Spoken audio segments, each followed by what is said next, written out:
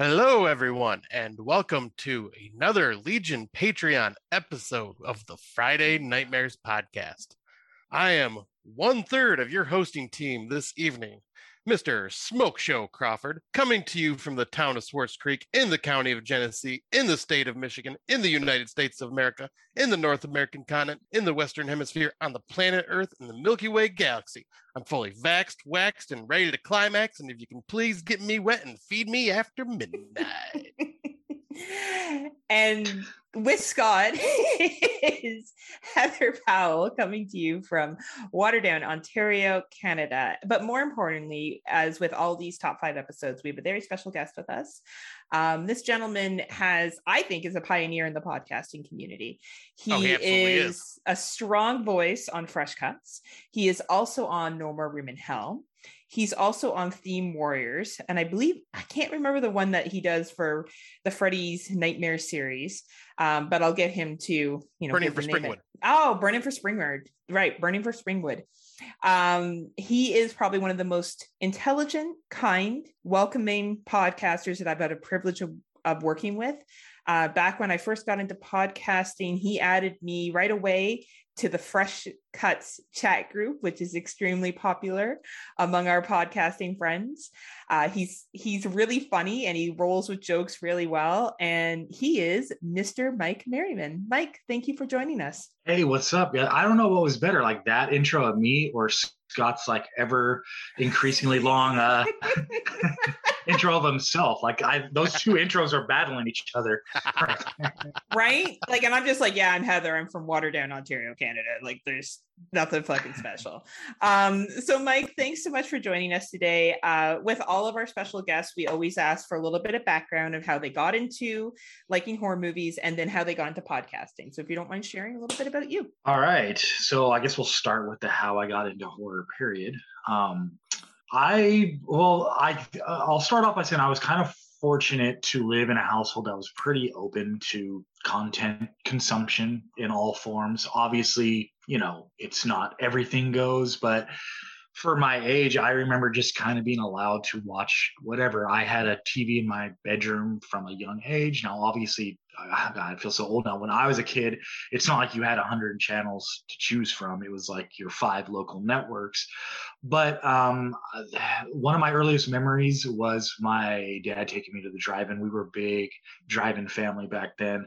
And Batman 89 was playing with Child's Play. And I think he half expected that, being like about 8 or 9 at the time, he probably half expected me to fall asleep somewhere during Batman and sleep through Child's Play. But what happened was the beginning part of that plan worked, except I woke up not realizing we were into Child's Play, and suddenly a babysitter gets thrown out the skyscraper window. So I was like, what is it? And I found out shortly after, no longer Batman on the screen.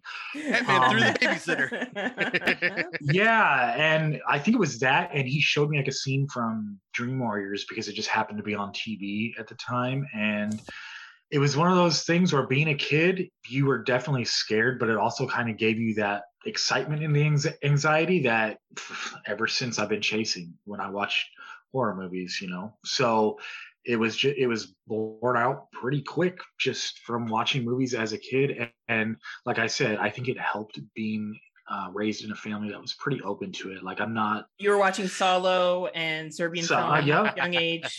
Yeah, that's what I did. Like, you watched Serbian film senior before project on.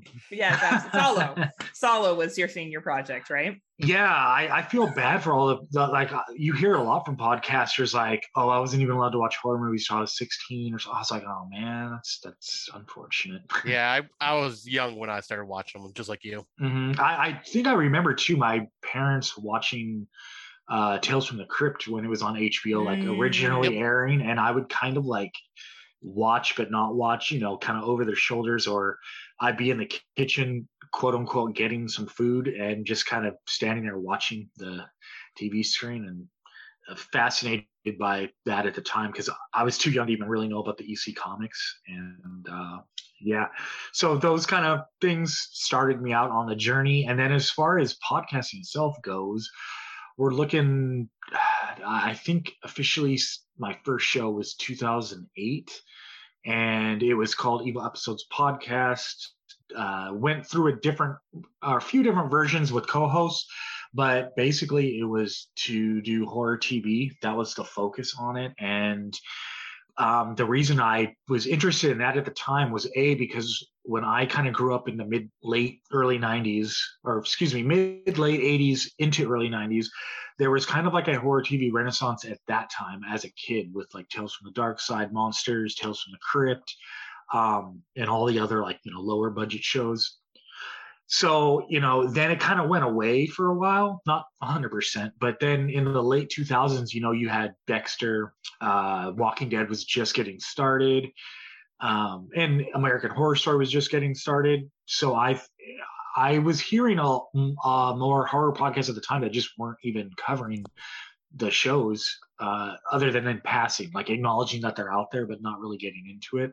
So I was like, hey, maybe this would be a good idea to cover. And that went for 6 years, maybe about 140 episodes. Wow. And what kind of brought that show to the end was just me eventually, you know, with kids, it was hard to keep up on TV shows. And once you get behind, when you're covering multiple TV shows, once you get behind and it's like, oh, I need to watch like 3 episodes of 5 shows, it's like, couldn't keep up. And to me, that type of show, specifically when you're covering TV, it's just not as topical unless you're on top of it every week. Right. And you were too busy watching other shows with your kids. Oh, Dora, or whatever that Peppa Pig. Oh, Peppa Pig, which has its own horror theme apparently on the internet. But yeah, not the show that you needed to be watching. Exactly. So yeah, that's kind of the history for me. And when that went away, I was like, well, I don't want to stop podcasting totally. So started up like No More Room in Hell, where it was more we just pick what we want to watch and do all that kind of stuff. So that's where we are today. Well, where did Fresh Cuts come from? Like, how did you come up with that? So Fresh Cuts, and I don't know how much you guys might already, I forget who knows what. So Fresh Cuts was kind of an evolution from something on Evil. So Evil Episodes, because it was mostly TV horror and stuff, well, we would try to incorporate when we would watch new movies on it, but it just was a weird kind of fit because like you can do its own separate segment. So I created like a sidecast called Just the Movies because it was like, I've heard of that. Right, yeah. Exactly. So then somewhere in the life of Just the Movies, I brought Venom on as like the co-host of that. But then when we stopped Evil Episodes, I was kind of talking to him on the side, and it was like it didn't make sense to call it Just the Movies anymore because it's like, well, if this is Just the Movies, then what else? Like, you know, there's no companion to it. Yeah. So then we changed it to Fresh Cuts, and which made more sense given the context of everything going on. And then it paired with No More Room in Hell, it made sense. So that's where Fresh Cuts came from. And it's been like pretty consistent. Like I think we take off like a week or two at the end of the year when we're trying to put together the top 10 list, because that's when we're doing all our catch-up watches of what did we miss from this year. But other than that, it's pretty much every week, which I'm actually pretty like impressed with. Like when I go to look at because I save a copy of all the files, and when I go to the folder to see, I was like, wow, we really did do this every single week this year. Well, I got to tell you, Mike, when I first started listening to horror podcasts, so I first found Kill the Cast, and then I found Fresh Cuts. And I was like, oh my God, Venom and Mike are so cool. They know so much. Like I was religious with those downloads. The moment you dropped a new episode, I was listening to it. And then when you added me to the Fresh Cuts chat, I was like, oh my God, I can't believe I'm in the same chat as Mike and Venom. Oh my God, they're so cool. Oh my God, I'm such a loser. Like, and the funny thing is, sorry, Heather, to interrupt, but no, go ahead. I was gonna say the funny thing is, because you and I were just starting to talk about our podcast at that point, and I was listening to Fresh Cuts a year before I met you. No, I'm just saying when you got added to the chat. Oh yes. And then I was like, oh, I didn't get added to the chat. What the hell? Right. And then you ended up and added me a little bit later, Mike. Yeah, poor Scott. He didn't realize that he wasn't as cool as me. Still doesn't. That's why we have a fucking 8-hour intro that he needs to do. I got a self-esteem boost. But honestly, Mike, you've always been so welcoming from the beginning. I feel like in our little podcasting, a former Horrorphilia, now Dark Discussion / Legion, like you're the welcoming guy. You're the guy where you go to a party who goes, hey, you want a drink? Hey, you want a toke? Like, you're that guy. You're that guy that shows everyone where to put their jacket and introduce them to people because you were just so welcoming. And I hope you never change that about yourself, especially for new podcasters. And you always give people a chance on Fresh Cuts. That's where I cut my teeth. You know, going on Fresh Cuts and some commentaries that I've done with Nudie on NFW and It's Not Horror. And of course, going on with Killed the Cast. If it wasn't for that experience, I probably wouldn't have had any confidence to start my own. So thank you. Yeah, I mean, I kind of, that's what my vision. So originally when it was just me and Venom, it was kind of my vision, like, you know, just me and Venom will co-host and we'll just bring on different people every week, whether it's like new people I meet or people I've known forever, especially, you know, the pandemic kind of messed with everything because we had to obviously go to VOD stuff where not everyone might have seen what we watched, but the first few years when it was like pretty much theatrical stuff all the time, I just felt it was a good outlet to get different people on because these are the movies most people are going to see, period, like across the board, regardless of like everyone's personal taste in movies. Most horror fans want to go to the theater to see whatever is new and then give it a chance. So I was like, okay, here's a good opportunity to get people on. Like, it's a movie everyone's going to see. I'm not asking anyone to track down something crazy, and everyone knows when movies come out. It's almost like you don't need an expert. It's like, hey, the movie comes out here, we're recording here. If you can make it, cool. If not, we'll get you next time. Like, all easy and smooth. Well, even for your top 10 shows too, like if someone doesn't know, like doesn't have their own show, or for some reason they just want to do a top 10, they know they can go on Fresh Cuts. And I think that's a really, it speaks to who you are as a person. So, you know, I think it's awesome that you can join us and awesome for everything that you've done for the community. I'm like, Heather, if you're trying to get on this year's top 10 show, just ask. Oh my God. We do awards, and Scott and I always think that's a good idea. We're always like, well, we've done our one award show. Like, let's fucking hold our shit here. Right. But like, you know, we're always like, yeah, we'll do awards because I like other people's top 10, but I find that sometimes the top 10s are repetitive. And when you go on a top 10 show with too many people, everyone's just saying the same movie over and over again and then trying to say something different about the movie. So I prefer listening than I do going on. But I appreciate the invite. I know that I could get on anytime. Like let's be real. You and I are VIP. Look at her ego. Well, you know, I'm kind of important. I'm in a couple of chat groups with Mike now, and it sounds like we have some student has become the master type. That's right. That is exactly what has happened. I run this community for sure. Yeah. All things considered, I'm thinking like this year could be interesting with top 10s only because of so much VOD. Like we did start getting obviously the theaters open again, but I still think there's a lot out there that wasn't in theaters, and like so many people I'm seeing talk about movies I haven't even seen, and I just start adding it to this never-ending list of things I need to see before the end of the year. Your watch list that ends up being like 50 fucking movies, and then you're like, oh fuck my life. Okay, what looks interesting? Yeah, that used to just happen on Netflix, but now it's like every app. I'm like, oh, I got 20 on this app I need to watch, 10 over here, 5. Right. It's so true. Hashtag horror now, which is the way we want it to be. Thank God we have access to more international films. Thank God Shudder has great access. Netflix for international films. Prime, even sometimes you can get some good shit on Prime. You know, thank God we have it. Thank God we have the variety. But thanks for being here, Mike. So I'll turn it back over to Scotty, and Scotty can introduce our topic for this top 5. I think we've already said it, but not. Scotty can say it again, and we'll get started. All right. So yeah, I just want to say thank you for joining us, Mike, because you have, like Heather said, you are super welcoming. You are the welcome committee when it comes to podcasting, and you have always been just like so offering and offered me to join your show multiple times. And I think I did the top 10 with you guys last year, which was a lot of fun. But yeah, so we will get into our top 5 list, and our top 5 list is basically our top 5 Halloween watches. This is our own personal choice on like movies that we have a tradition with watching around this time of year. So each week it could be, exactly Halloween themed, or it couldn't. It's just whatever we It could feel. be Halloween 1 to 5. Yeah. Or it could just be like movies not related to Halloween at all.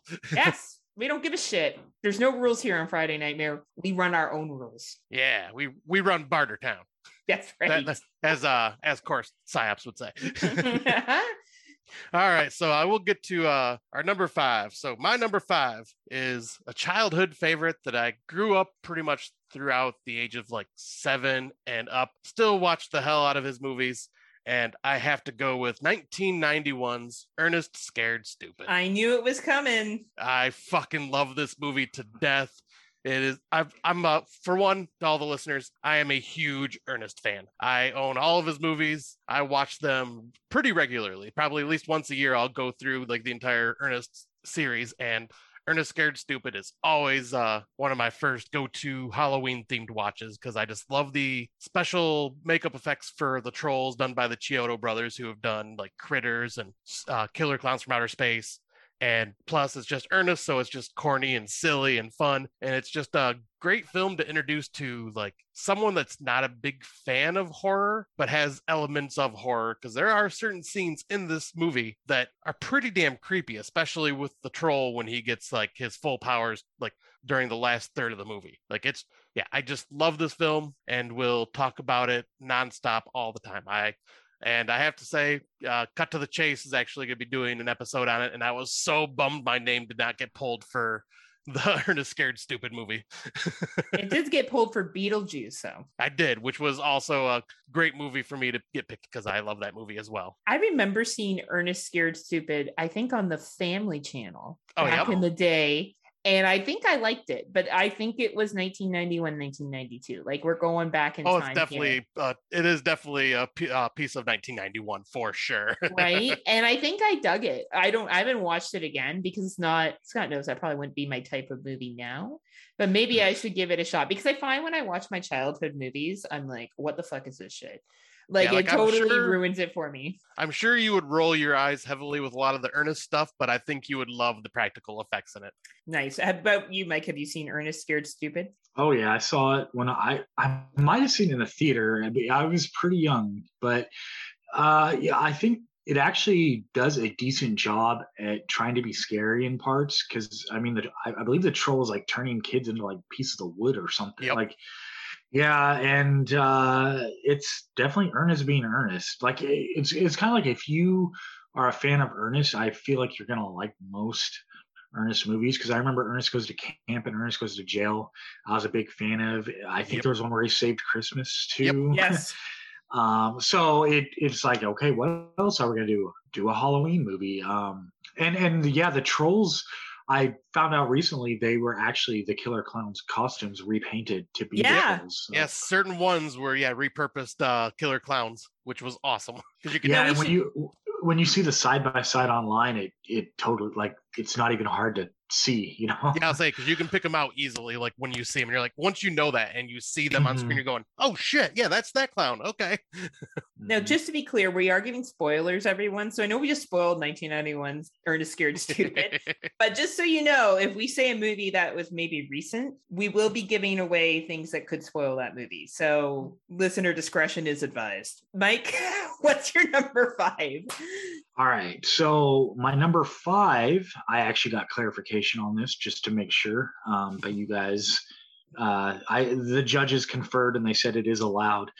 So I actually had something originally written down, but I'm going to kind of expand it because I think it goes beyond just this specific show or series.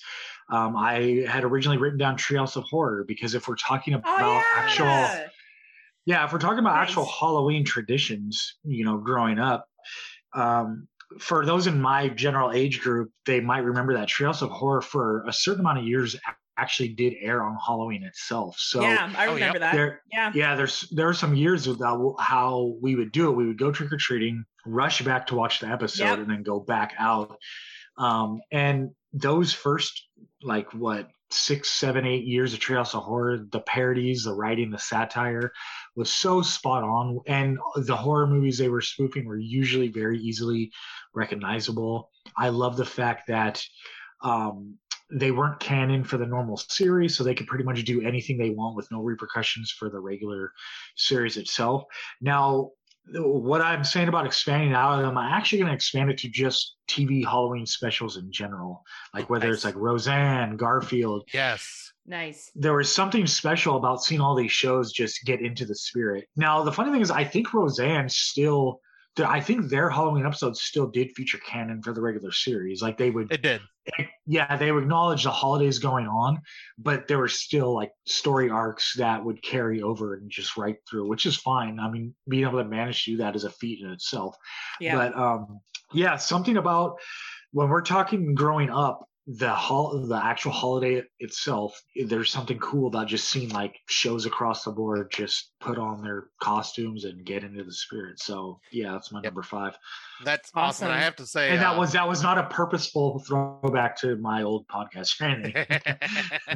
But I do have to say, like, especially Roseanne, because that series, when they got into Halloween, they got into Halloween. Like they did the whole haunted house thing. Roseanne, as the character, just loved Halloween. The whole family loved Halloween, so you got to see some really awesome outfits. Like their Halloween episodes are some of my favorites to revisit. I just love them. They fully embraced it. Yes. And the Treehouse Horror, a lot of those didn't have happy endings. And I was a kid that was very nervous. I think, I've talked about that before on this podcast. I did not get into horror until I was older, not because my parents kept me from it, because I was fucking terrified of a vampire commercial on TV. Like I was just scared of everything. And the Treehouse Horror was something I could digest because it was a cartoon. And I knew it was The Simpsons and it was okay. And I still remember the quote, "The Raven," one very clearly. And I think that it really does have its place in pop culture history. And I'm really glad you brought it to the table, Mike. Cool. So, yeah, man. Have your daughters watched it?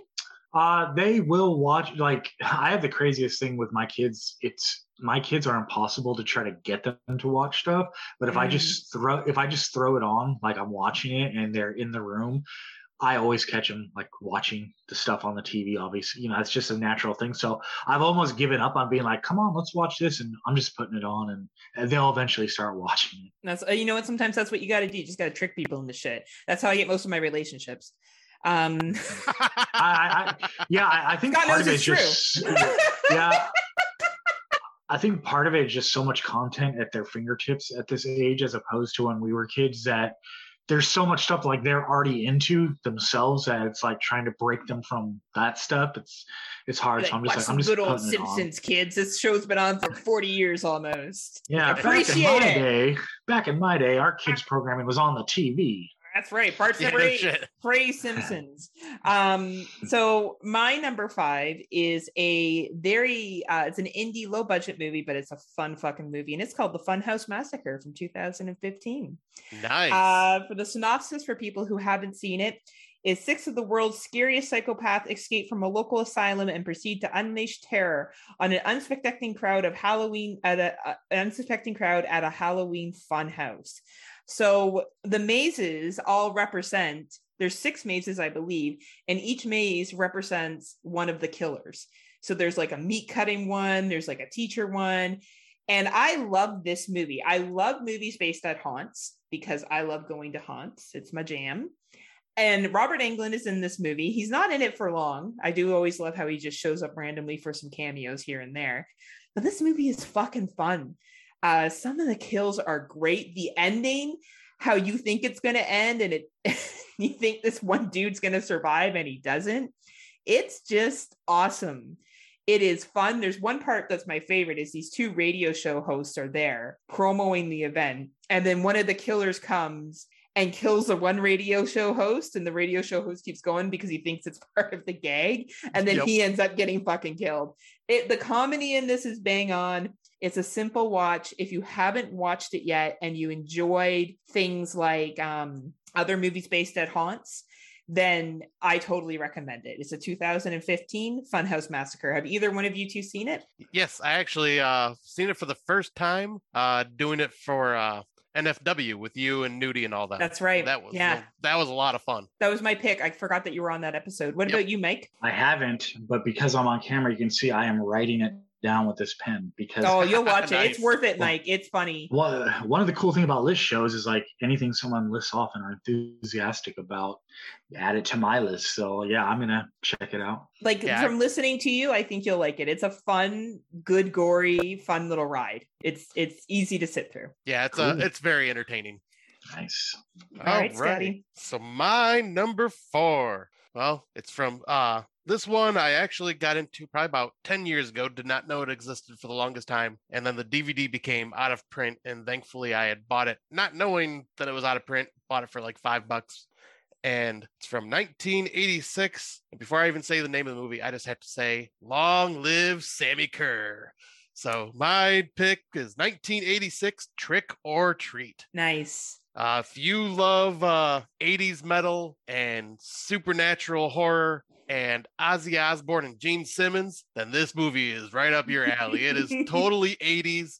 Has some great music by a band called Fastway, and I believe that is one of the reasons why it's out of print is because the copyright issues with Fastway's music in it is they lost the rights, so they were not able to do it. And I think you can find like a import in Germany or something like that, Blu-ray, but yeah, this is one movie I hope to God sees the light of day and gets a U.S. release again, because the DVD is, by the cover, it shows Gene Simmons and Ozzy Osbourne in it, who are only in it for maybe like 30 seconds to a minute, and they are the main faces on the cover. So it's like, if you see it, you're gonna be like, oh, this looks dumb. But yeah, it is such a good time. The special practical effects are a blast. The music is awesome.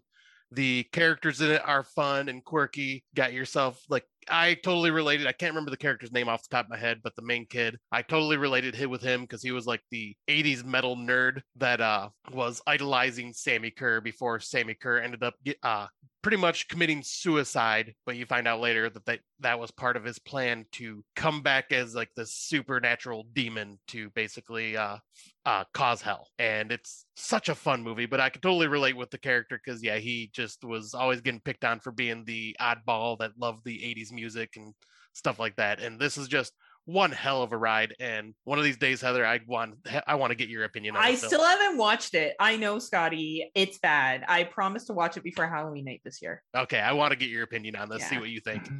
Mike, have you seen this? Yeah, this one has a little mix of like all the 80s goodness you could want. Rock and roll and horror that kind of are a natural companion to begin with. Yep. I remember Large Marge is in this one. Oh, that's right, she is. Yeah. Yeah, and it's funny. It kind of has your like typical thing where sometimes like there's these like rock legends build in the movie, and you're like, oh, you're so excited to see them, and like they show up for like a scene or two. Okay, that's that. I guess that's better than nothing. But yeah, it's a totally fun movie, and it's the one that's often not talked about because of the more modern Trick or Treat. Exactly. So yeah, Mike, what would your number 4 be? All right, my number 4. This is a movie that, man, I've been watching since I was way too young to see it. It involves, a group of high schoolers that go to a Halloween party at a possessed or demon-possessed house. It has a little bit of everything you would want: a Halloween party, costumes, the sleaze factor, pretty good gory kills, a cool animated opening credits sequence that not enough people talk about.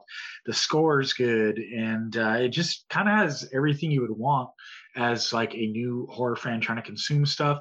And because it actually involves, the party on the night of Halloween, you can't really go wrong with this one, in my opinion. And that would be Night of the Demons. Absolutely. Yeah, man. It's one of those movies. I think for a while it wasn't being talked about anymore, but it's kind of made its way back into, the minds of a lot of horror fans. And I just think it encapsulates everything about kind of those high school years and wanting to like go to the spooky Halloween party, or, here's this old abandoned house. Let's just be brave and go throw a party in there. And of course, hijinks and scary stuff ensues. And then I like the kind of little side plot going on with the angry neighbors that he gets his. It feels like so random. Like that almost feels like it would be like a wraparound in a different type of movie. Yes, it looks like an anthology wraparound for sure. Yeah, and it gets a payoff at the end anyway. So I was like, oh, that's pretty cool to do. So yeah, Night of the Demons, man, one of my all-time faves. I fucking great movie, man. Yeah, I fucking love that movie, and one of the best uses of a Baja song when they're with Angela dancing with that crazy ass strobe. I love that scene so much. And talk about like your random high schooler fucking drinking Halloween party in the middle of nowhere. Like it is, it encompasses Halloween for sure. That's awesome, Mike. Yeah, because it definitely feels like like any real life group of friends, it starts out innocent enough. Oh, let's just go throw a party in the spooky house, and the way it just kind of devolves into what it is or what it does, it's really cool. That's awesome. And I always use this line, but eat a bag of fucks. I'm here to party. Yeah, you use that line all the time. You love that line. I fucking love that line. It's your jam. Well, my fourth is probably gonna be mixed for a lot of people, but I fucking love this movie when it came out, and that's Hellfest 2018. Nice. And I understand that it's a very, basic paint by numbers plot here. We're looking at 3 young ladies who go with 3 gentlemen, one girl who's reconnecting with a high school crush, and they go to this theme park. But for anyone who's ever been to something like Universal Studios or Canada's Wonderland up here, this is exactly what it's like going to this shit at a big theme park. You go through, there's tons of people there. There's these haunts that are done. There's random people like Tony Todd doing performances in the street. Like I remember watching shit like that at Canada's Wonderland when I went a couple of years ago. And I love the idea of a killer being there and no one believes the main protagonist. There's one point where she comes out of the washroom and she says to a security guard, like, he's here. There's someone trying to kill me. He's like, everyone's trying to kill you. It's Halloween. What the fuck are you talking about? Basically, like, that's the point of this park, is to scare you. And I just thought it was really clever. One of the scenes that really sticks out to me is when she's stuck in the cart. They're going to the extra scary area, and the killer's walking towards her and she's trying to get out and she can't. I thought that was excellent. Same with the head chopping scene. Thought that was excellent. I know that there's some people that don't love this film, but as you can see, I love haunts. And I thought this film captured the paranoia of what could happen at a haunt perfectly. Any thoughts? What do you guys think? I went to theaters to see this one, and I gotta say right now, it was such a missed fucking opportunity for this movie, because they put it out in November in theaters. It's like, why didn't you do this in October? This would have been perfect for October. Yeah, that's weird that they didn't do that in October. I didn't realize that, because I watched it on video, VOD. Oh, okay. I didn't watch it in theaters, because I remember it was in November, and I went by myself to see it, because like I do with a lot of matinees, and I just had a fucking blast with this film. It is just, like you said, it's paint by numbers, but it's just so fun. And I love that setting of like because it does remind me of like what Universal Studios does for their Halloween Horror Nights. I've never been there, and I've always wanted to go, and just seeing that on the screen, I thought that is a perfect setup for a horror film. And it's just like, I enjoyed the hell out of this movie a lot. And I know it gets kind of panned a little bit here and there, but I don't get it, because I love it. It was made for the masses, right? Yeah. But it's made for people who have gone to, up here, Canada's Wonderland is the biggest theme park in Canada. It's located in Toronto, which is about 45 minutes from me. Like, it fucking captured that atmosphere and makes you go, what if? Yeah. What if someone did come in there and have malicious intentions? They could probably get away with a couple of murders, to be quite fucking honest with you, before someone would catch it. Oh, absolutely. There's just that many people there, right? What do you think, Mike? Any thoughts? Yeah, I've always personally loved like theme parks, carnivals, sideshows, all that kind of stuff. It makes for a great horror setting, because I think there's like a natural anxiety when you're younger, just being immersed in that setting, because there's so much stuff going on. There's so many different mixes of everything that just that alone could get you paranoid and in trouble yourself. Yeah, this movie, when it came out, I remember it was being very kind of polarizing between people who loved it and people who just thought it fell flat. But I think it works. I think it works as a movie, and I like, it's kind of the gags they do in it. And I'm just like, you can't not be scared at a theme park. Right? It's fun. Right? It's a fun, fluffy movie made for the masses, but I had a good time with it. So I'm glad you guys have a good time with it too. So we'll move on to Scotty's number 3. All right. So my number 3, we're going a little bit further back in time to watch one of my favorite black and white horror classics. And that is a 1959's William Castle's House on Haunted Hill with good old Vincent Price. And just because I'm on camera, I can show I'm wearing my House on Haunted Hill shirt with a cat in front of me. But fucking love this movie. Everyone knows that by now that Vincent Price is the fucking man. I love him to death.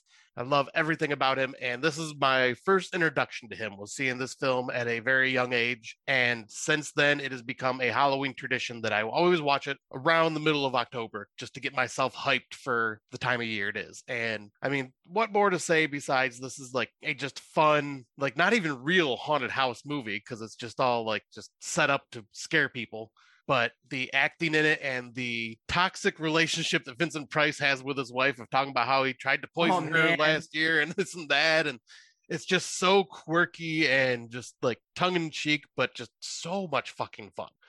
And I was saying, have you guys both seen this? Yeah, I just watched it first time watch this year, and much respect for this film. Wasn't what I thought it was going to be because I saw the remake first. Yes. So that's, but I know Mike's like, bad, Heather, but I really did enjoy the 1959, and I'm so glad you brought that to our list. Well, thank you. So how about you, Mike? Yeah, I was waiting for Scott to say the 1999 one, and I was like, oh man, what am I going to say about it? But as far as the original, yes, it's amazing. I actually am a huge fan of William Castle, period. A lot of people refer to him as kind of like the B-movie version of Hitchcock, because in a handful of his movies, he really tries to do like not the same, but just a similar nature in twists. With a lot of psychological stuff. It just comes off more, a little more cheesy, because just William Castle movies are a lot smaller in scope than the huge ideas that Hitchcock is putting in his films. But I want to say William Castle's stuff just works for me, man. And I totally can see why House on Haunted Hill would be something for Halloween. It just feels like that, the spooky, fun content that you would want on a holiday. If you're putting together like a marathon of movies on Halloween, House on Haunted Hill definitely belongs in that lineup. Awesome. Oh, it absolutely does. I like whenever I go to, like, it's been a while since I did it, but look, I used to do like a Halloween night at friends' houses, and we'd just binge watch a bunch of different horror films, and we'd each bring a couple movies to the table, and this is one that I'd always bring with me. Yeah, man. I'm not sure how familiar you are with William Castle outside of this film, but if you haven't seen a lot of his other stuff, just look him up and look up his profile and start busting those out, because they're really good. Yeah, I was like, because I grew up with 13 Ghosts, the original, and that's kind of how my stepdad was a huge fan of William Castle. So that's kind of how I got into these movies. And if I remember correctly, The Tingler is also William Castle, isn't it? I believe so. Yeah. Yeah, because I know he always loved to do those like hokey theatrical experiences with something going on in the theater, like. With a Tingler, you got the vibrating seats to make you feel like you're getting electrified because the Tingler's running loose in the theater and things like that. So like I know that's like William Castle's thing. And yeah, I think those are like the 3 main ones that I've seen. I know there's more that I've seen, but I just can't remember them off the top of my head. But yeah, I grew up on a lot of William Castle stuff. Yeah, heck yeah. That's awesome. And how about you, Mike? What is your number 3? All right. My number 3. The movie starts with the letter H.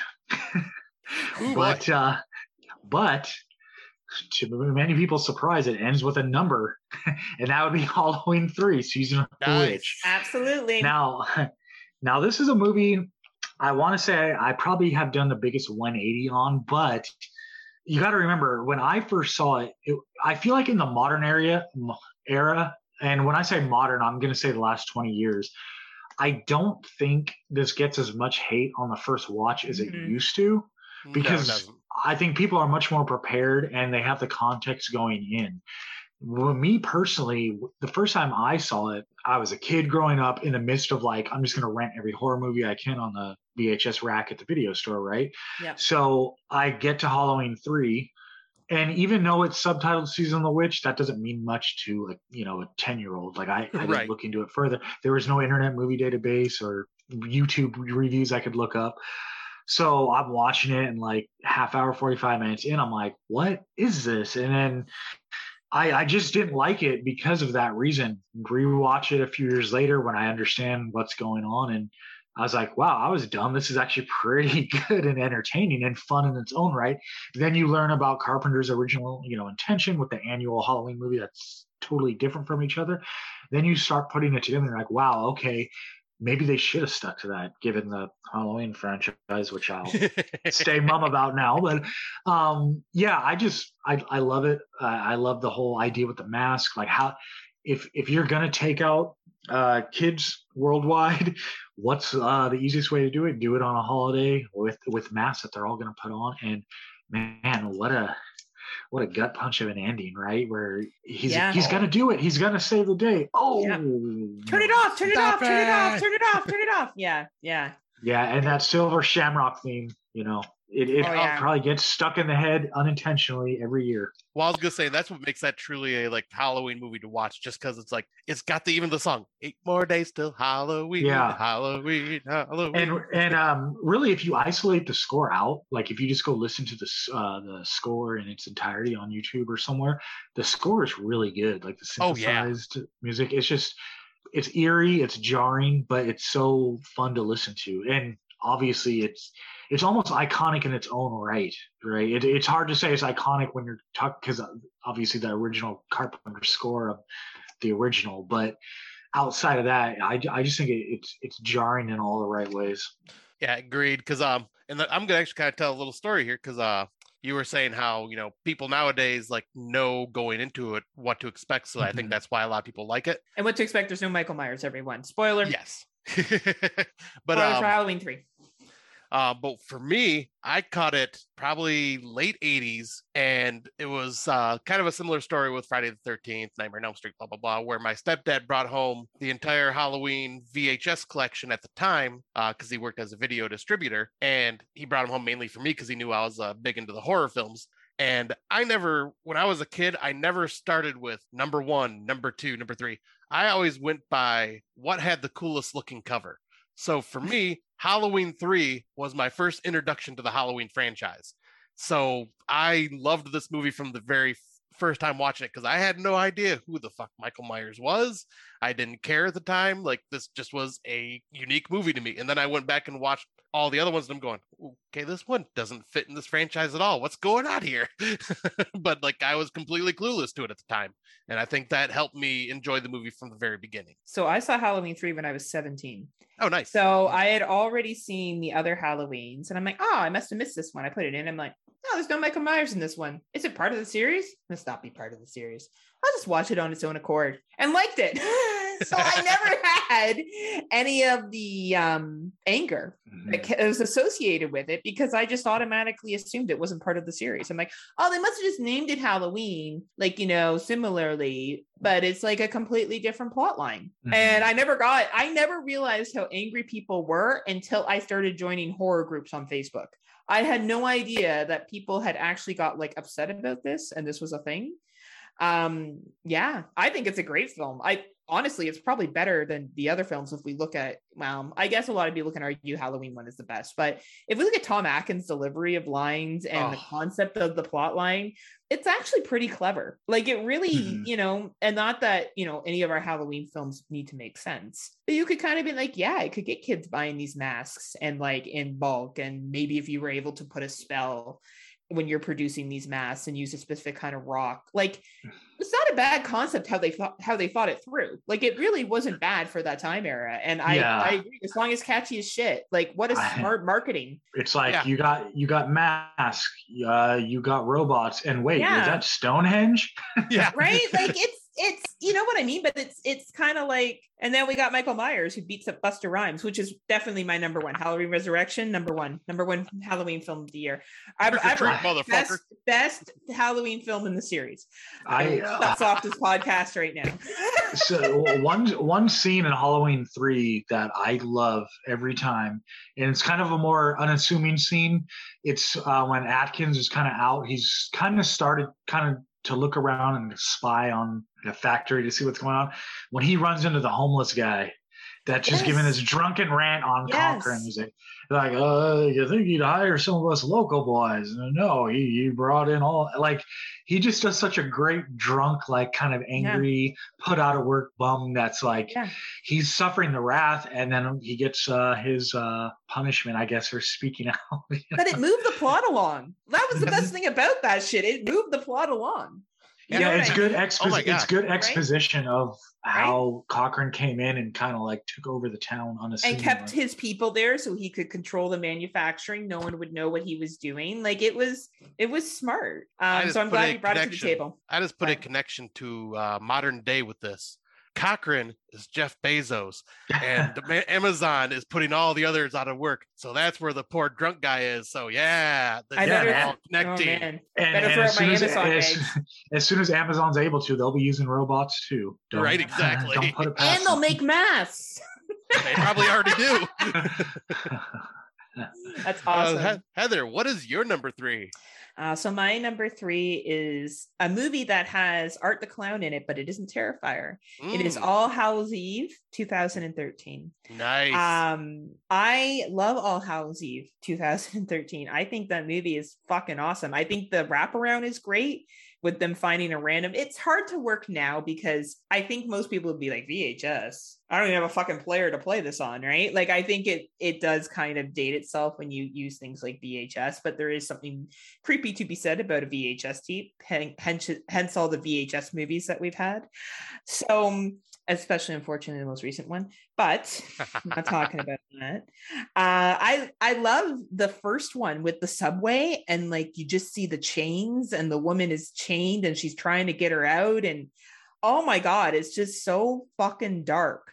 Oh, it really is. I just think that the ending wraparound where she literally goes to check the children and he's standing there with blood all over himself, where you assume that he killed the kids.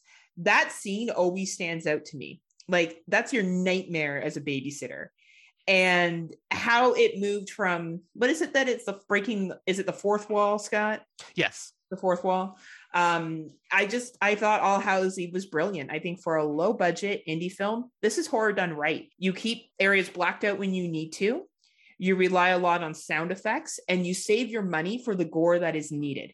And this movie did an exceptional job of it. What do you gentlemen think? I assume you've seen All Hallows Eve. Oh yeah. I think this is a very fun anthology, very underrated, honestly, because you didn't really hear much about it until Terrifier came out, and then it like started picking up in popularity because I had like the first introduction in Art the Clown, which I gotta say, the final Art the Clown segment in that movie is the gas station. Yeah, that one is so gory and creepy.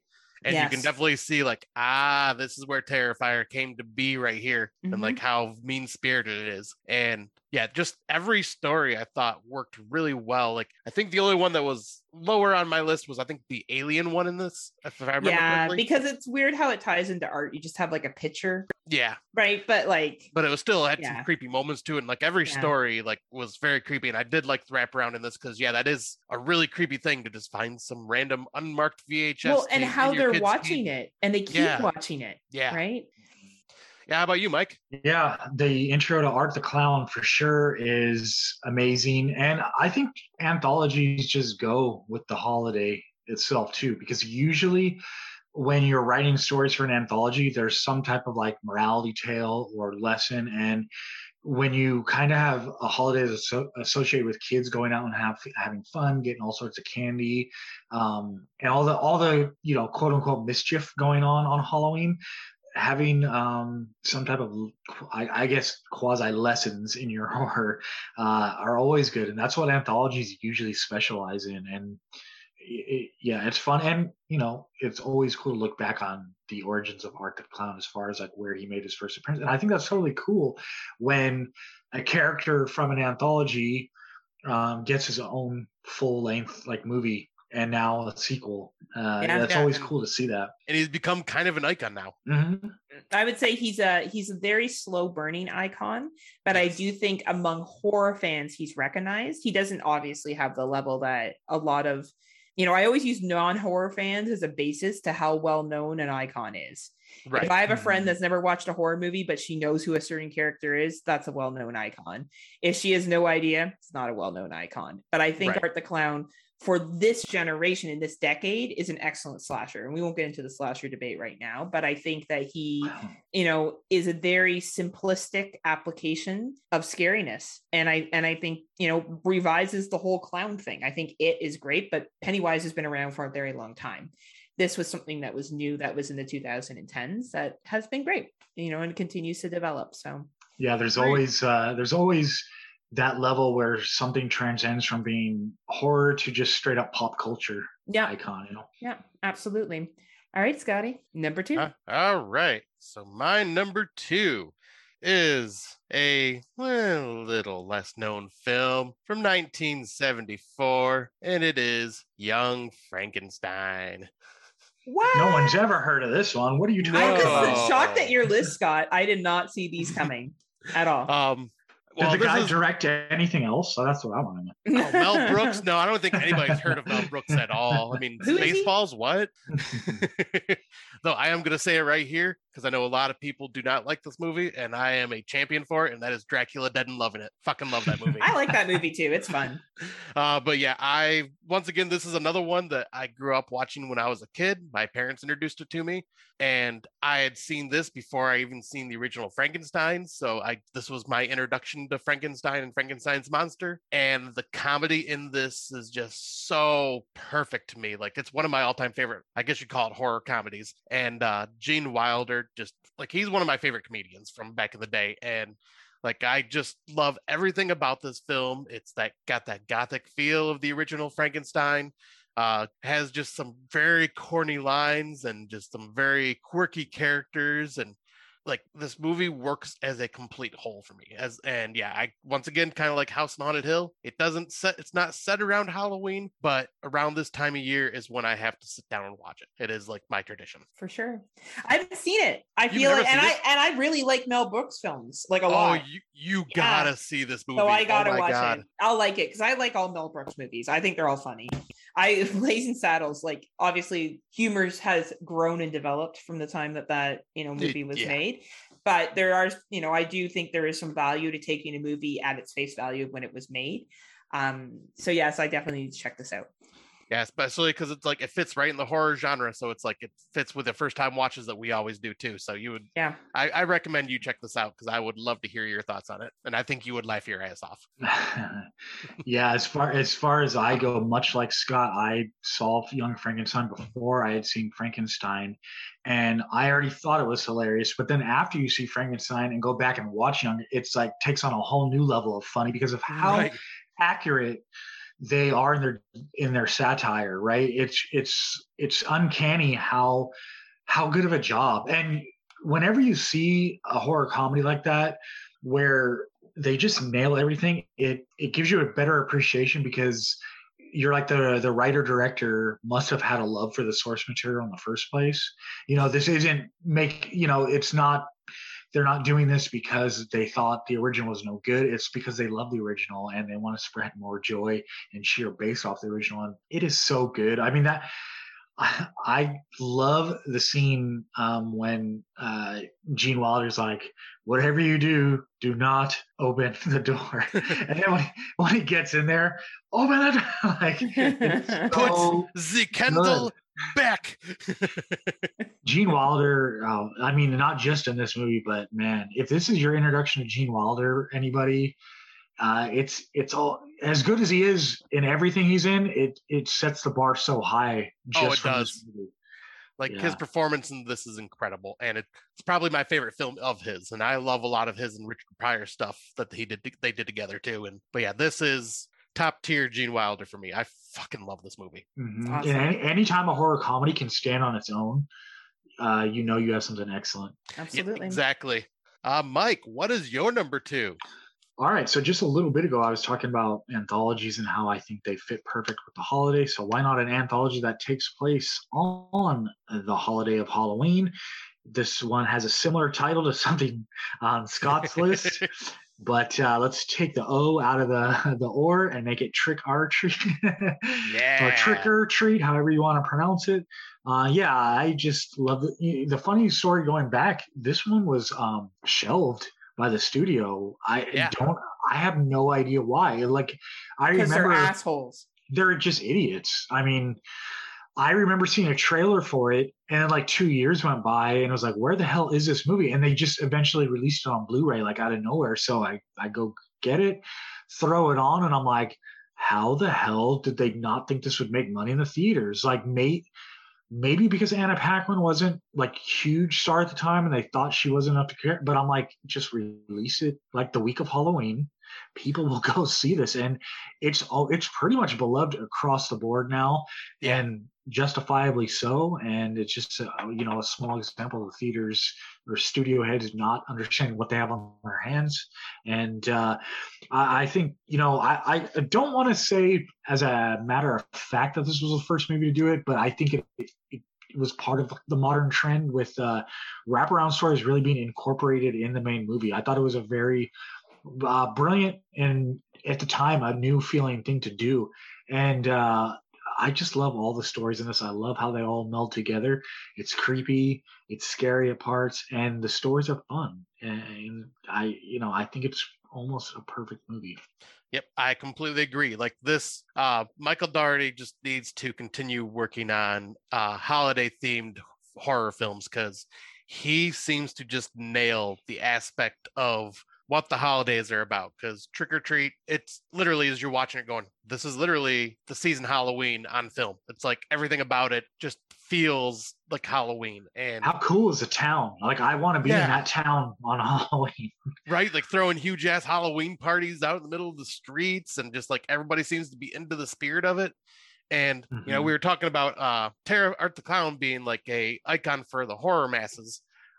Sam is one of those where I would say it's in between the people that don't watch horror and the horror fans with being a horror icon. He's like surpassed Art, and he's on his way to being well known across the world, because he's only had one movie, but yet you see images of him everywhere. And in Halloween stores, there's costumes of him now. And like he's becoming one of the good icons that people that don't watch horror films will know eventually. Not yet. That's what I'm saying. He's on his way. Yet. Yeah, he's on his way, though. I will agree with that. Yeah. A little louder for the people in the back. Both of you gentlemen nailed it. Excellent anthology. I think it's a perfect Halloween movie. I think all the shorts are great. I think the acting is fucking high quality in every single one. But you're looking at some pretty decent names you have in this movie. You get decent actors, you get a good production budget, you get good directing, good writing, entertaining, doesn't overstay its welcome. Give me a sequel is how I feel. So thanks for bringing it to the table, Mike. It's awesome. Cool. Love this movie. I assumed you guys liked it too, but you never know. Hey, right. No. What is there not to like? We have good taste, Mike. Well, somewhat. Somewhat. Two of you have good taste. Heather keeps telling me I don't, but no, your taste has surprised me today. Gremlins hasn't come up once, so that's been great. There's still a number one to come. Oh, for fuck my life. So my number two, I'm sticking with the 2010s. Is the houses October built. Oh, nice. I thought this was a phenomenal found footage film. Scotty and I watched this. I think we covered it last Halloween. We talked. Yeah, we did it not for our Halloween, but we did it for our haunted attractions episode. Yes. I fucking love this movie. I love the concept that they're going around to these different haunts. Now, I think there was like a documentary they were making at the same time, and then this movie they did this too. Is that how it worked? Or is that just a rumor I heard? I think there was like a mix of the two going on together. Right? I could be wrong on that. So I love how they piss off those random people, because I have been in haunts. I've gone to a lot of them, and there's always those people that take it a little too seriously. Right. I was telling Scotty that I went to this thing called Haunted Manor. This was a couple of years ago. And I had one of the characters get right in my face and tell me she was going to slit my throat, which is fine. It's a haunt. But I was like, that's probably a little much for 2019 to be doing that. There was another dude who was Jason who came charging towards me. And of course I was just like, Jason. And then like we took a selfie together and I told him how much I loved his costume. And he was like, I know, this is like the best ever. So I think you get a mix of people, which is what I liked that the houses that October built talked about. It showed people that do take it too far, and it went into the area of extreme haunts. Now, the second one isn't as good, but I do really appreciate what the first one was trying to do, the interviews they did, talking to people. And I don't believe there's criminal reference checks. When I watched Haunters, Haunters Art of the Scare. Oh, yeah. There's not, right? In some of these haunts. So I thought that was really interesting. So have you seen this movie, Mike? I'm sorry, Mike. Mike went on mute. I was taking a drink of water and I was like, oh, she's coming to me first. Yes, I have seen it. And I think movies about haunts, haunted houses, haunted attractions, haunted anything, perfect for the holiday. And I totally agree that, like, I would say in the last decade, maybe 15, 20 years even, there's kind of become this fine line between haunted attractions and, hey, pay us to torture you. There's everything in between where, depending on your experience, your tolerance. Me personally, I don't get the let's pay to torture you. Like, I don't want to be tortured and I don't want to pay you to do it, but I love haunted attractions. Like, I love that end of it. As far as people jumping out and scaring you, oh, that's perfect. I don't want to be tied up and put in a coffin. And no, that'll happen eventually anyway, right? Hopefully we won't be awake for it, right? Yeah, exactly. I've always loved movies and the idea of like, oh, we're seeking out like the ultimate haunt. We're the people that have seen everything. You can't get us. Yeah. Well, I think this movie's going to get you. So yeah. Perfect. Another perfect movie with a theme for Halloween. Awesome. And Scott, you've seen it. I think you did it. Yeah. Right. You told me. I really dig this freaking movie. It's super creepy, and it's literally people like us that are the characters. Yeah. Which just fits. And it should be our horror podcasting community. Yeah, right? It would be fitting. It would be. But yeah, I really dig the hell out of this movie. And I didn't even think about this one like for the list. I was like, oh, as soon as you mentioned it, it was like, damn, that would have been a good one. Hey, we got a variety going on, but now we've made it to numero uno. So Scotty. All right. So I have a feeling I may be stealing at least possibly someone's number one here because it has not been mentioned yet. But I'm going to go basic bitch here, but if you're going to go for the Halloween season, there's only one film that truly is the king of Halloween. Hubie's Halloween. Yes. And that would be, of course, John Carpenter's classic 1978 Halloween.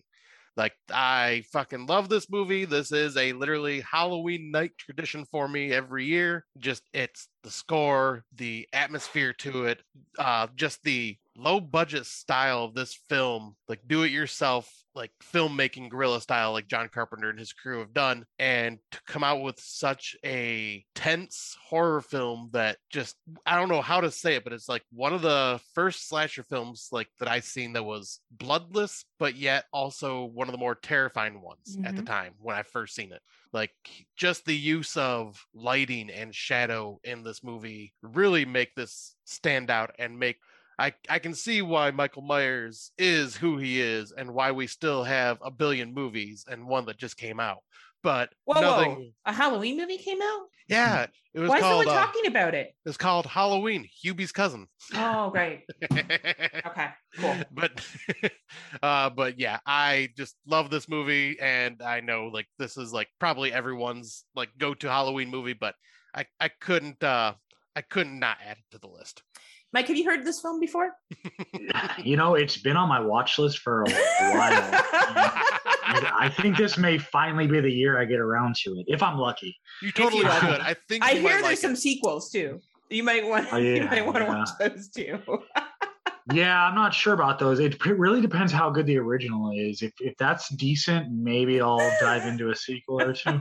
Right. No, but seriously, yeah, iconic score, probably the most recognizable score across, not just horror, but all cinema, period. I got the privilege to see John Carpenter do it live at his concert a handful of years back. Yeah. It's a very serious horror movie. Like, for a slasher, it's almost minimalist in its approach, but that's why it works so well. because it's the scenario set up is very real. Something that I think is important that starts to get lost with the sequels is there's a very fine rope they walk between, is he supernatural, or is he just doing is he extraordinary, or is he just doing extraordinary things? And I think that's all with what the original set up, that's a line you have to walk. And I think as the franchise goes on, they veer a little too much in one direction for it to, and that's why it's never been replicated as well as the original. And when it veers off, it's why I have a problem with it later on, where other people don't, which is fine. Everyone has their own opinion on it. But for me personally, I think it was just the entire aura around Michael Myers was designed so perfect, where actually I've always made the argument that it's Dr. Loomis that gives him his mystique in the original. When any scene where you hear Loomis talk about Michael, that's what puts in your head, well, what the hell are we dealing with here? It's not always just Michael's actions himself. It's Dr. Loomis describing the horror of what he's witnessed over the years of trying to reach him, right? His exposition is just like some of my favorite in all of cinema. But yeah, I mean, we can go on forever about the original. It's legendary, great, love it. How could you not pick it for one, right? Yeah, right. It's number one for a reason.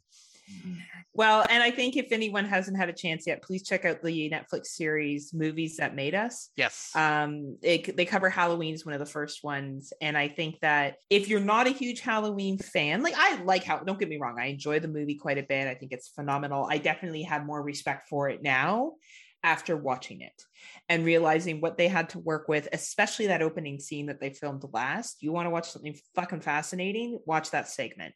Yeah. Finding out that Donald Pleasant was absolutely hammered for half of that movie, like really hammered.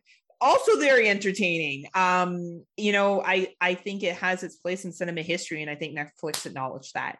So, Mike, what's your number one? Well, like I said, how could you not pick Halloween for number one, right? Which is exactly why I didn't. We'll get to that once we get to honorable mentions. But I picked one relatively recent, although I can't believe it's already been 8 years, because I had to look up on IMDb because I know it's somewhat recent, but where are we in this? But yeah, it's been 8 years. So I feel like this, as a number one pick or even being on the list at all, might be polarizing, because I think this is a movie that works better for people that have a personal connection to what this film kind of depicts and what it represents. It's a very small indie film, but for someone like me, who grew up, mid 80s to mid 90s was kind of my kid to teenage years. This is what it felt like when you turned on the TV on Halloween. This is what was on the local networks on the evening news when they were like, oh, let's go out in the neighborhood and let's look up something spooky in the most cheesiest way possible. This is such an accurate depiction of that I feel bad, and not condescending wise, but I just feel bad for people who didn't get that experience growing up, because I don't know if local news networks still do this type of thing. Yeah. But man, WNUF special. Yes. I have to throw it on every year. It's when I first threw it on, it just totally took me back. And I was like, the people who made this obviously grew up like that too, because it's so accurate. I almost like to play a game every where I throw it on for people that don't know it's a movie and see how long it takes for them to realize, no, this isn't just an old VHS tape I found in like a box somewhere. This is an actual movie based on what we all saw when we were growing up. And I just think the way it for a point, you don't know, like, is something really going to seriously happen to the character, or is it just all put on like the local news networks were in their specials? And as it just goes on and on, I just get more impressed with it, and it's a total fun time. And man, that is the news in my childhood, exactly what it was like. I love it, and it's become an annual watch for me. So WNUF special, my number one. I just watched that as a first time watch this year, just recently, actually. Nice. Yeah, I didn't enjoy it as much as you did, but I think it's beyond creative. Mm-hmm. I think that movie like took every other Halloween film and said, fuck this shit, we're going to do our own thing. And I really respect that movie because of it. I think you're right. It captured the 90s perfectly. And I think the acting in it is really good. Like, I think it's a lower budget film too. Like, I don't think it had a high budget that it was working with, and it used its budget well, and it's entertaining. I'm glad I finally saw it. Like, I feel like I was in a miss for not seeing it. Yep. And for me, I actually watched this for the first time last year around this time of year. Nice. Yeah. So that's why it did not make my list, because I've only watched it once, but this is one that would be in rotation. I can totally see that, because this like everything you guys said, it literally captures what the news was like back then in the 90s around that time of year, just to get the ratings by going to some like abandoned house or to some haunted place. And it's kind of funny because I actually watched it because I've been on a Tales from the Crypt binge lately, and there was an episode very similar to what happens in WNUF with a newscaster that's going to a haunted house for a Halloween thing just to get the ratings, and then something happens. And yeah, this movie is just fun. It definitely has that 90s feel, like the late 80s, 90s, early 90s feel. And like, I was just enamored with it when I watched it. Like, I probably should not have been watching it at work, because I didn't end up getting much work done because I was just too glued to my screen watching it. But yeah, this is one that I will definitely be having in my constant October rotation now for sure. Great pick, Mike. Thanks for bringing it to the table. All right, Heather, number one for you. You know what it is, Scott, guaranteed, because I haven't said it yet. And Scott knows this is one of my all-time favorite movies. It is Haunt from 2019. Yes. I love this film. I will never stop loving this film. As you can tell, I love haunts. No. This film is like every fucking worst nightmare. And if you've gone to these buttfuck nowhere like haunted houses, it's not far off from what it looks like when you drive up to it. And they got that room where you go to feel what's in the bucket. They see that chick get killed and they think it's just part of the show, and it's not. And one of my favorite scenes is when they get outside and it's the dude with the one guy, and he goes, "Would you like to see what my face looks like?" Oh, that's so creepy. And that scene alone, I was like, fuck yeah, movie. Fuck yeah. The scene where she's trying to get away from the final killer or one of the killers at the end in that bedroom. Like, it is just overall, love it, love it, love it. Thank God this movie was made. It's on Shudder. I can't praise it enough. Haunt is my number one. That is such a fun film. So freaking fun. Mike, are you a fan? Yeah, and it kind of came out of nowhere too. Like, I don't think it had like a huge amount of fanfare like leading up to its release. It just kind of got released at the right time. And I mean, with the name like Haunt, you're going to assume it's related to haunt stuff. And yes, it was. And then you think the movie's over, and then we get that final scene at the house, and it's like, oh, the final showdown, right? But yeah. Yeah, I'm glad you liked it. I'm glad you enjoyed it as well. Yeah, I remember we did this on Fresh Cuts, and I think Moods was a guest on that one, and it almost turned into like a half haunt, half candy corn episode, because we had seen that movie Candy Corn at the same time. But yeah, man, it's a fun one.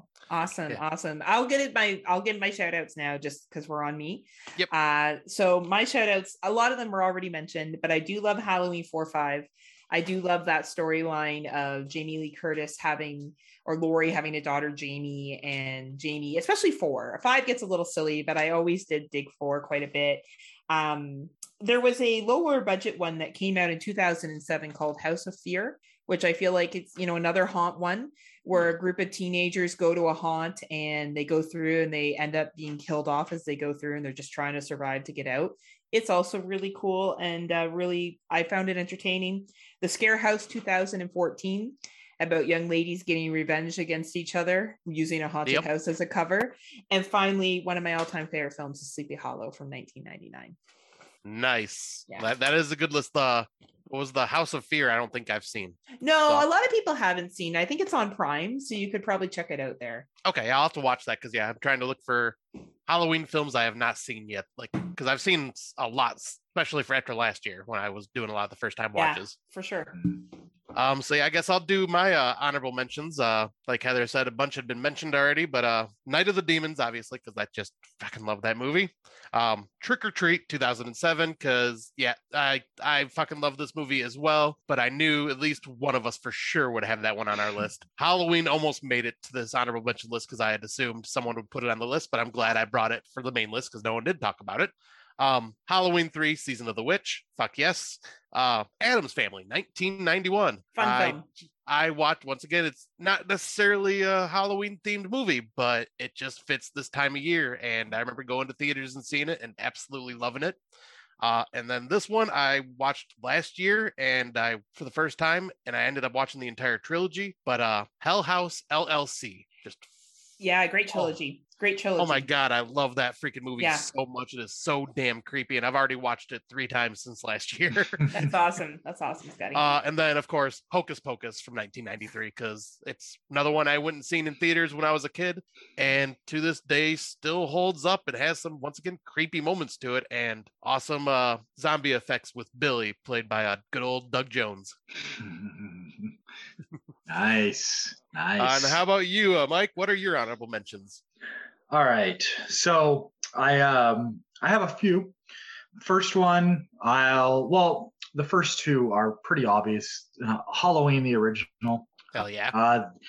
The only reason it wasn't on my list was because when I was putting together my list, I remember asking Heather beforehand, like, are we omitting the Halloween franchise because it's just their obvious picks? She said no. So my initial thought was like, well, it's going to be on there somehow. But the only reason I didn't was because Halloween, the original, it's just kind of by default always on anyway in the month of October. Like, I don't really have to make an effort to be like, okay, I'm going to sit down and watch Halloween because it's Halloween. Like, it's already been on my TV about 4 times this month because I work from home and AMC's doing like their Fear Fest. So it's like always on in the background in this month, no matter what, even if I'm not giving it 100% of my attention. So next one, I'm actually a big fan of the sequel, Halloween 2. I love the fact that I love the fact that it takes place immediately the same night, right after the events of the first one. I know it has the controversial like brother-sister element added to it. I've never had a problem with it. I understand why people are annoyed by it because it's not really necessary, but I think it makes sense in certain ways, which, we can get into that another time when we break down the movie, but I'll just say I really like it. And my last one is, I don't know if this is the controversial pick or not, but House of a Thousand Corpses, because a lot of people forget that it actually takes place on Halloween night. Like, Mike. I trimmed that one off my list. Like, it was in my honorable mentions. I was like, all right, I have too many honorable mentions. I'll trim House of a Thousand Corpses off, but that's another one I watch around October every year. Yeah, and I know, I would say the majority of people like Devil's Rejects better, and I understand why, and I'm not even going to argue that House of a Thousand Corpses is better, even though I personally kind of like it better, but to me, it's like you take the characters from Devil Rejects. Well, what are these crazy serial killers? What would they do on Halloween? Well, that's House of a Thousand Corpses. And the fact that we actually get Halloween happening in it, I think that's an element that's overlooked because people don't really throw this one in on Halloween movie lists, but it is taking place on Halloween. There's a big Halloween aesthetic going out. Mm-hmm. Yeah. That's awesome. Yeah. I love the movies we brought to the table here. Can I just say that it was a variety of decades too? Like we went all the way back to 1959, as recent as 2019, and everything in between. Like I think we gave people a variety of whatever your preference may be. And really, like, honestly, there's a bunch of movies I didn't mention that we all love. I'm sure you guys are the same. Like, it's hard to find a Halloween movie you don't like, to be quite honest with you. I don't know. Maybe I won't like Halloween Kills. Seeing that soon. Who knows? But this has been a lot of fun. So thank you so much, Mike, for joining. Oh man, it was fun. And the funny thing is with lists, I'm always like apprehensive because lists are so subjective even to yourself, right? Like my list today, you could be like, come back in a month to do the same list over again. And I might have 3 of the 5 different, but same. Yeah, it's still fun. I almost see lists as like a time capsule. Like at this time, this is what my top whatever were, and if it changes in a year, so be it. Absolutely. That's kind of why we love doing these like list shows for Patreon, because we know everybody loves lists. Like it's just something fun, and you end up finding something or you bring up some movies that people may not have seen before, and hell, maybe even some of the hosts haven't seen before. So it's just kind of neat to hear other people's opinions on what their favorites are and whatever topic we end up choosing for these top 5. And I'm very happy that you got to join us for this because, yeah, this is definitely been very fun and very surprising with like how I think we didn't have really any repeats for the most part until our honorable mentions. Yeah, and even then, like, of course, everyone's going to say Halloween 1978, right? But like, I think we brought enough other varieties. But Mike, speaking of opinions, where can people hear more of your opinion? Plug your stuff. Yeah, if you aren't tired of my opinions yet, then the probably easiest way to find me is on Fresh Cuts. That's a weekly show where we cover new stuff, whether theatrical or VOD. Obviously, it shouldn't come as a surprise that the next big one that's coming out is Halloween Kills. We'll be covering that this coming up month. Well, I guess depending on when this episode releases, it'll be. This will probably Monday. go to Patreon next week. So it will. Your Fresh Cuts will be out before this is released. Exactly, for sure. So yeah, if you want to hear me and my co-host talk about Halloween Kills, check that out on Dark Discussions. And then the main show is No More Room in Hell, as Heather said, where that one is mostly we just pick movies we feel like watching. We rotate who does the picks, and then all kind of like your news, any topics in the horror genre people want to talk about. And then we just kind of catch up on what we're watching, because even with Fresh Cuts, we still have plenty of new movies we don't get to talk about on there. So we'll throw the ones we don't cover on Fresh Cuts on there. But those are the main things. And yeah, that's it. Burning for Springwood, I think Scott already brought up. We talked Freddy's Nightmares. You got to be really patient to want to hear people talk about Freddy's Nightmares. I won't lie, but if that's your jam, check it out. Awesome. Well, thank you so much for plugging your stuff and joining us as always. Scott, sorry, you were going to say something? I was going to say, yeah, Burning for Springwood's a lot of fun, like, because we were lucky enough to join them for one of the episodes, and that was a lot of fun going back and visiting some of those Freddy Nightmares episodes for sure. Yeah, it was a good time. And you know that you can find Mike, I think, is that still on Legion, or no, is it no longer on Legion? Burning for Springwood is Legion, I believe, because technically Gary is I don't even know what he's a brainchild of Burning for Springwood, and I believe all of Gary's stuff is Legion. Yes, it is. So you can find Mike on Legion. He's also been, I believe, some panels on Legion as well too. And if you are listening to this early and you're a Legion Patreon, thank you so much for your support. Thank you. If you are listening to this on the weekend of Halloween, you could have been listening to this earlier if you were a Legion member.